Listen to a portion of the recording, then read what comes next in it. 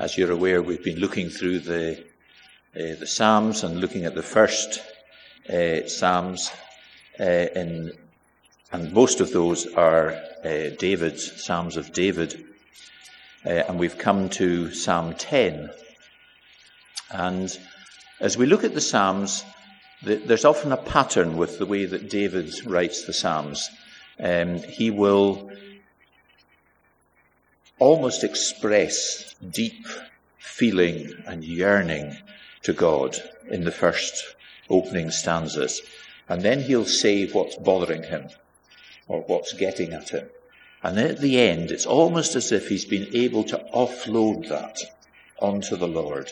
And as he's come in prayer and he's shared with God what's the burden of his heart, then he recognizes who God is and his might and his power. And this psalm is no different to that.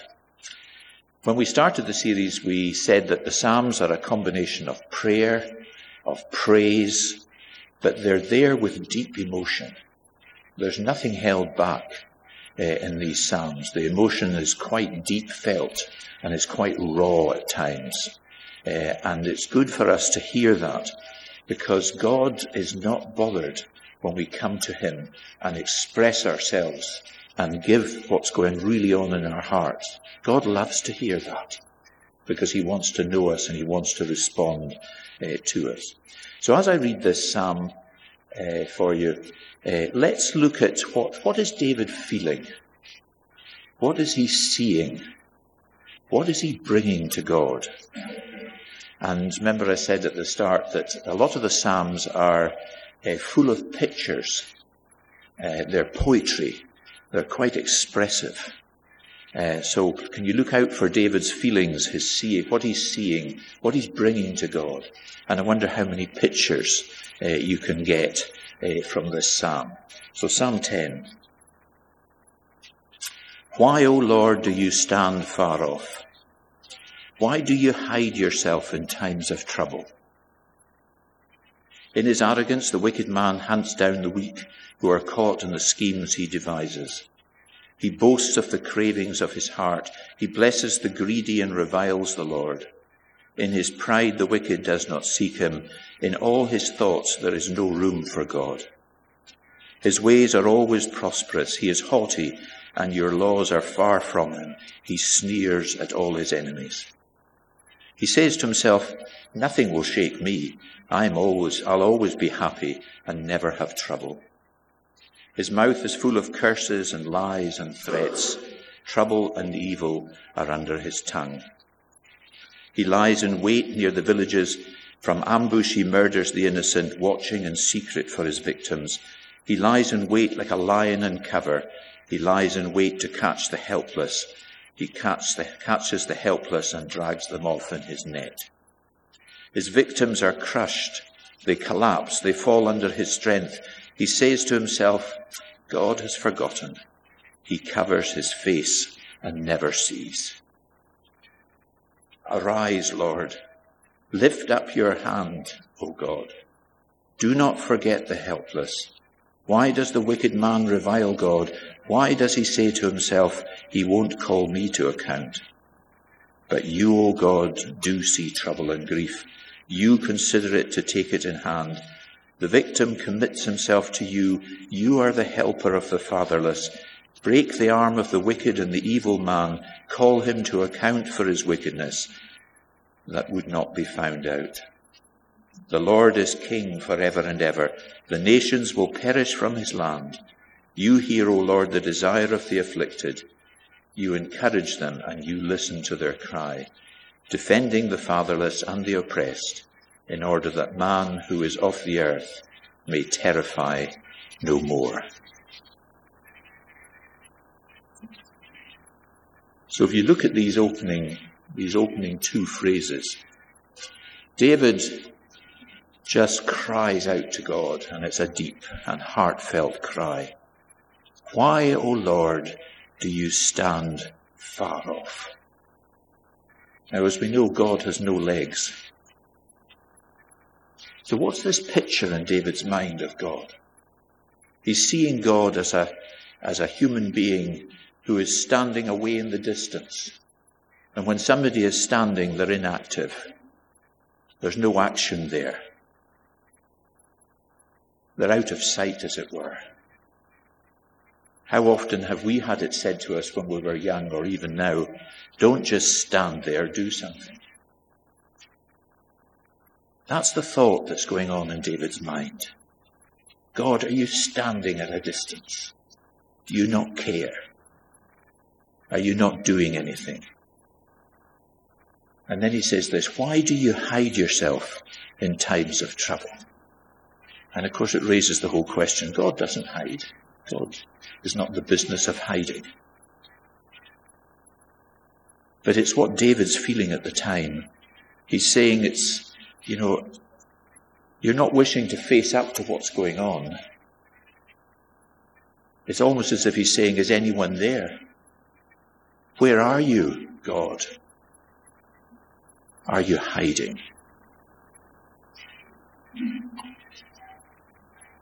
Now I wondered, as I read these lines, how many of us have been as honest with God as that? Are we often polite in our prayers? Do we find it difficult to really express what's going on deep in our hearts?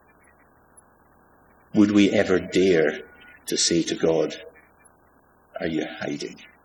Are you standing far off? Are you not interested? Something has got David agitated. Something is bothering David in the depths of his being, and he wants it dealt with. And this is why he's expressing himself like this. He's all worked up about something. And maybe he feels helpless in what he sees. Maybe he himself can't do anything about it. And he's frustrated by this and by this lack of being able to help.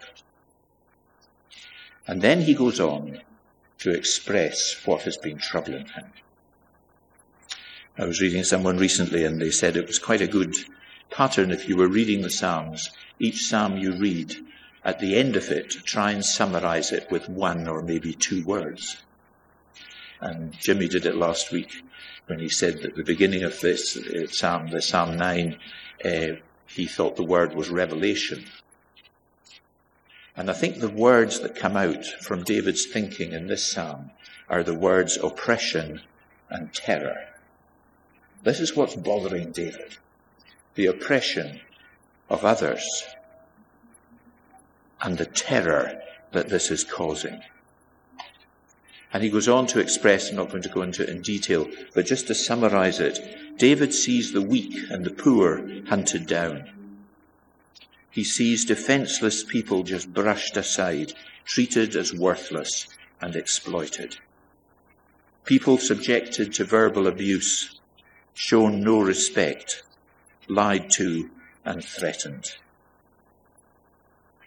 It's interesting, that verse, as I was reading it, it brought back to my mind about 3 years ago I was visiting somebody in Saughton prison, and going in you're searched very carefully for what you might be carrying in with you. And it was the first time I had experienced that, and I didn't mind being frisked, thinking, well, I could have had something in my pockets. But I was asked to open my mouth wide to see if anything was in my mouth. And then I was asked to put my tongue up in the air to see if there was anything hidden under my tongue. What is David expressing here? The man who is the oppressor. His mouth is full of curses and lies and threats. Trouble and evil are under his tongue. In other words, there's just a mouth full of abuse, full of oppression. So, and I think what David's hinting at here is what he's seeing is that it's not just physical oppression, it can actually be verbal. Verbal oppression is part of it as well. And he sees innocent people murdered, he sees life being treated with very little value, and he sees helpless people being dragged off and crushed physically, mentally, and spiritually. And I hope you picked up the pictures there that he has. He sees the wicked man lying, crouching down like a lion, waiting to pounce. That's one picture. And then he speaks about people being dragged off in nets. Well, the lion doesn't use nets, so he's on to another picture. He's into hunting, a hunting picture. And who's doing all this? Who are the men that David is really angry with? And David describes them as people who are out for selfish gain. He describes them as arrogant, scheming, proud, keeping in with the rich, setting traps, and using innocent people for their own evil desires and gain. But there's another aspect to these people, these oppressors that are agitating David with their behaviour. He describes them as people who snub God, who don't seek him, who have no room for God in their lives, who are not interested in his laws, and they see themselves as unshakable. They think God doesn't see them, and certainly God will never catch them. And as I thought about that, I wonder, as a nation, as we turn our backs as a nation on God, and we don't want anything more to do with him, and there's a sense as a nation we've snubbed God, and we don't want to seek him, we're not interested in his laws or upholding the standards that he's given us. Can we expect to see more and more oppression in our land? Are we seeing more and more oppression in our land? And David's saying the root of it is that people have snubbed God. So what does that look like for us today? What is it that we can see in our land and around us that could be causing us distress and anxiety and just generating these deep-seated feelings within us? Could it be human trafficking? Modern slavery? People being forced into the sex trade? Gangs or individuals targeting the vulnerable, the poor, the disadvantaged? People exploiting the elderly? People intending to be their carers? And tradesmen there to help, but exploiting them? People who commit bank fraud, both from the outside but by scamming, but from the inside by fraud. Those in church who abuse their power. Those who bully others, men and women at work, children at school. Those mis-selling products or mis-selling policies. The media hunting down innocent individuals. Politicians slandering each other for personal political gain. Is that oppression? Those murdered for their faith. Those who are racially abused. Those who come to spectate at football matches and are racially abusing football players. Drug dealers who have no regard for the consequences of what they're doing. It's endless, isn't it? It's endless. These are the oppressors of our day. And these are the people who are causing terror for individuals and for groups. But David doesn't stop there. It's, as I said at the beginning, it's as if he takes these things to the Lord, and then he says, "Arise, Lord." It's almost as if David's saying, it's time to get up. But he's saying it in a different tone, I think, than what he started with. It's not the same tone of "where are you hiding?" Are you standing still? Are you inactive? He's saying, arise, Lord. It's time to get up. Don't forget the helpless, because you are able to help these people. You have the power. You have promised to care and never forget the helpless. It's a cry for help, and it's a cry to end this oppression. You do see what's going on. You are the helper for these people. And then he cries out to break their arms, and that sounds quite ruthless, but in actual fact it's a picture. God is often described in Scripture, his power is described as his right arm. So it's a picture of power, and he's pleading with God to take away the power of the wicked.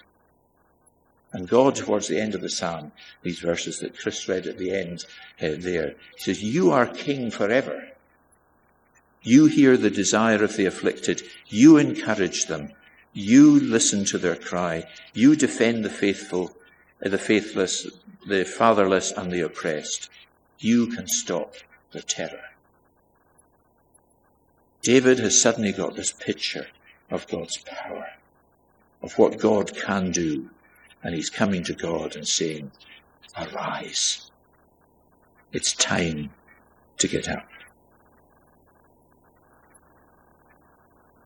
Now, as we look at ourselves in this picture, and in this psalm, in the issues that we have in our own lives, the problems that we have, the things that we find that we do wrong, the things that we should do and we don't do, does God stand afar off? Is God hiding himself from us? And when you look at it, he saw this world's mess and he sent Jesus. He sent Jesus to become one of us. Into the middle of this mess, Jesus came to live among it, to be part of it. And Jesus showed us how the kingdom should be. And he endured oppression, and he endured terror for us, that we might be set free. He died that we might live, and he rose again that we might reign with him. When we think of that, we can't say that God has stood far off us, that God has hidden himself for us. But what about the things that are going on around us? I wonder if even this week, as you've read the news, as you've watched your TV screens, has something really got to you? Has it stirred something deep within you? A feeling of anger, a feeling of this needs to be dealt with. Have you felt that this week? And if you have, what is it that you've felt? Have you brought it to the Lord? Is he asking you to do something about it? Is the reason that you've felt this way, the depth of feeling that you've had, is that God-given? Because he's saying, come on, let's do this together. Don't just stand there, come with me, and let's do something together about it. One of the things that's interesting in the gospel stories is how often we come across the word compassion. And I know Peter and I had a talk about this word compassion several months ago. And I think what we often do is make the word compassion quite small. And we say that it just means love. And it does mean that. But that time when the man with leprosy came from where he was staying out with the town, completely excluded, completely separate from his family and his friends, and he came and walked towards Jesus and then knelt in front of him. Mark tells us that Jesus was filled with compassion. Now that word compassion is quite difficult to translate. Yes, it means love, but sometimes the translation is indignant. Sometimes the translation is deeply moved. It's not just a superficial love that Jesus was feeling for that man with the leprosy and for all lepers and the way they were being treated. It was something really deep. And one of the things that I think we struggle with too is that the word compassion, I think, involves anger. Jesus was angry with what he saw. He saw what sin had brought into the world, into disease. He saw the leprosy on this man, but he saw the way that he was treated in the community as a complete reject and left outside the town really to die. And Jesus had compassion on him. I wonder if we need to ask Jesus, can we have some of that compassion too? Can we feel like you feel? Can we see what you see? And then, of course, can we act like you acted? Because Jesus defied everything, and he put out his hand and he touched the man with leprosy. Now that would have been horrifying to the disciples. It would have been horrifying to everybody around.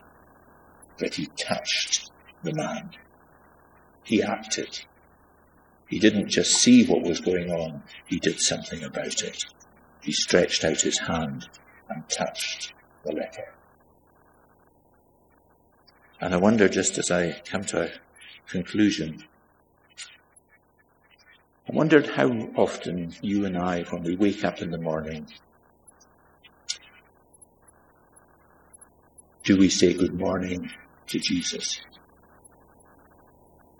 Do we welcome him into another day? And I wonder, have we ever dared to pray, Lord Jesus, where are you going today? And can I come with you? Because we can't do it alone. And David recognized that. We need the power of Jesus. We need his help. We need his direction. We need to see how he does things.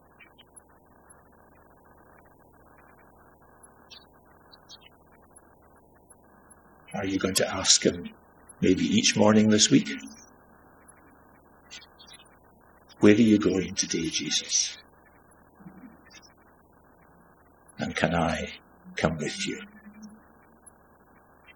Amen. Let's just pray. Father God, we are challenged by so much of what we see in the world around us, even in our own nation, even in this city. When we see those who are oppressed, downtrodden, used and abused. Lord, will you come in power? Will you break the power of the wicked? And Lord, will you help us to be willing to work with you?